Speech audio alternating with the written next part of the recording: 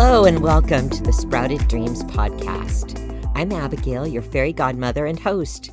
Yes, fairy gardening today was the previous name of this podcast, but for reasons of simplicity and streamlining, I have changed the name to match the name of my fairy garden shop, Sprouted Dreams. I hope that you will continue to follow me, or if you are new, follow this podcast for ways that you can bring fairies, gnomes, dragons, mermaids, mushrooms, and all the treasures of the forest into your home or into your garden or into your workplace, anywhere that you want a touch of magic and enchantment. You can create that with the tips and ideas that are in this podcast each and every week. So let's get started with some new gardens for 2022. January is a time of new, so why not bring some new greenery and flowers and fresh scents into your home or garden with some bulbs? Now, if you live somewhere that is extremely cold, you will need to create a garden space that is indoors where the bulbs will be forced into sprouting. If, however, you live somewhere that the winters are mild, January is a great time to start spring bulbs. I love to have hyacinth, daffodils, and tulips. I just oogle over all of the seed catalogs that also carry bulbs. Or if you want to get very fancy, you can get bulbs from the Netherlands that are of very high quality until some critter comes and eats them all, and then you have to buy new ones. But that's sort of how gardening goes, right?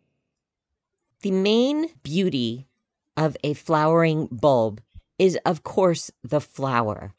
The problem, if there is a problem, with bulbs is that they are very upright and they don't have a lot of bushiness to them. So you want to actually put several of them together or use miniatures around the bulb as a centerpiece and then add your miniatures to give a bit of shape to, for example, a potted plant.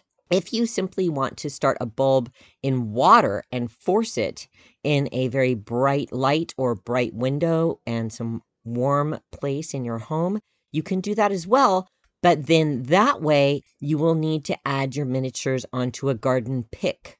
This means that all of your pieces that you're going to put into a forced bulb in water are going to be on a long garden-safe pick so that it can stand up out of the vase just like a flower would, and it will join in with the greenery and flowers just like if you were doing a floral arrangement.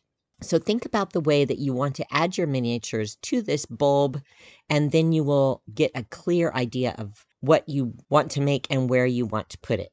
For this week, I would like to go over making a potted plant of spring bulbs with you. To create your bulb garden, choose a pot that is at least 12 inches around and 12 inches deep. This is because the bulbs need to be planted 2 to 3 times the width of the bulb. So if your bulb is 2 inches wide, you need to plant it 6 to 8 inches deep in order for the bulb to be positioned correctly. So keep that in mind. You'll need a large and deep pot to start with. Also, you want to fill this with well-drained soil and all the nutrients that the bulb needs. I would suggest something that is a bit moderate in the height and has a bit more greenery. So choose something like anything with the snow in the name, the snowdrop or glory of the snow. Snowflake bulbs are all wonderful for potted plants because they have a bit more greenery, they come up quickly, and they provide a nice light fragrance as well as some beautiful showy flowers. Those all go about 10 inches tall. You could also choose a narcissus or a daffodil. Now, the narcissus are going to give off a more pungent fragrance, and they, again, are going to be a moderate height and give a sort of fullness to your potted plant. You don't want to choose something like a gladiola or even a tulip for this project because they're going to come straight up and be very sparse with their leaves, and you want to give a little bit of depth to your miniature forest. Also, I would not include other species with the bulbs because sometimes the other plants with their roots can trap the bulb and give you misshapen leaves or flowers, and you don't want that.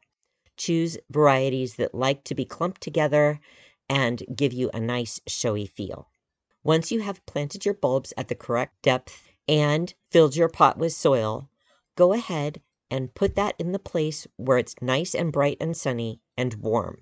If you don't have a warm enough area, you can use a warming mat, which can be as simple as a heating pad with a little tray on top of it to keep the moisture off of the heating pad. But be sure that it is getting warm and well watered, and you will see your bulbs come up in less than 2 weeks.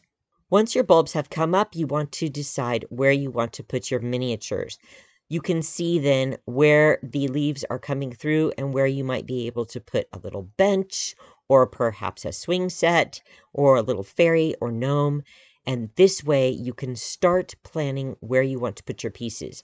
The bulbs are going to continue to grow in height quite rapidly, and you should see flowers within 4 to 6 weeks. Choose your pieces that will match with the flower that is going to come up. So if you have a beautiful daffodil pot, you are going to choose something that will match well with your yellow flowers or your off-white flowers. Usually daffodils are in yellows to oranges to white to peach and cream. So put something in there that adds a little more depth to that. Perhaps you want a nice little log that is very dark with some moss. It gives some depth on the bottom of that and let the flowers come up at the top with their bright, sunny faces. Or perhaps you want to stay with that theme and you want to add a few seashells that are also in the tones of cream and light peach, and put those around the base of all of your bulbs, and then add a small fairy that's on a pick that is fluttering just below the flower heads and above your dirt bottom. I hope that makes sense. Choose something that will match well. You don't want to have a peach and yellow daffodil and then put red toadstools in there. It's going to clash. Pick something that will make the flowers showy and invite the onlooker to get a little bit closer and really take a look at what's going on in there. Of course, it's always nice to add a butterfly pick. Sometimes you can find them on wires. If not, find a nice butterfly. Since this is indoors, you could make it out of anything from paper to clay or metal. Whatever sort of butterfly you would like to add, just put it on sort of a bendable, almost wiggly wire so that when someone walks by, the butterfly will flutter a little bit above the flower tops. Similarly, you could add very tiny fairies in this way. Drill a small hole and glue a bendable wire onto the bottom of your fairy, and then place that into your display, and it will look as though she's fluttering and flying within your potted plant. Bulbs are such a fun way to get started for the new year and for the new season ahead that spring will soon be coming. I love bulbs, so be sure to try some this year.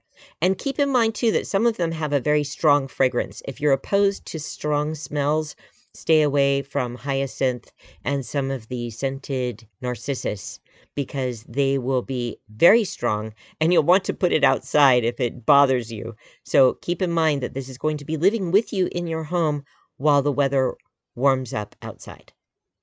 I hope you enjoyed this week's episode, and remember to subscribe on your podcast player to the Sprouted Dreams podcast. And thank you so much for following along with me for my past Fairy Gardening Today listeners. Until next week, happy fairy gardening.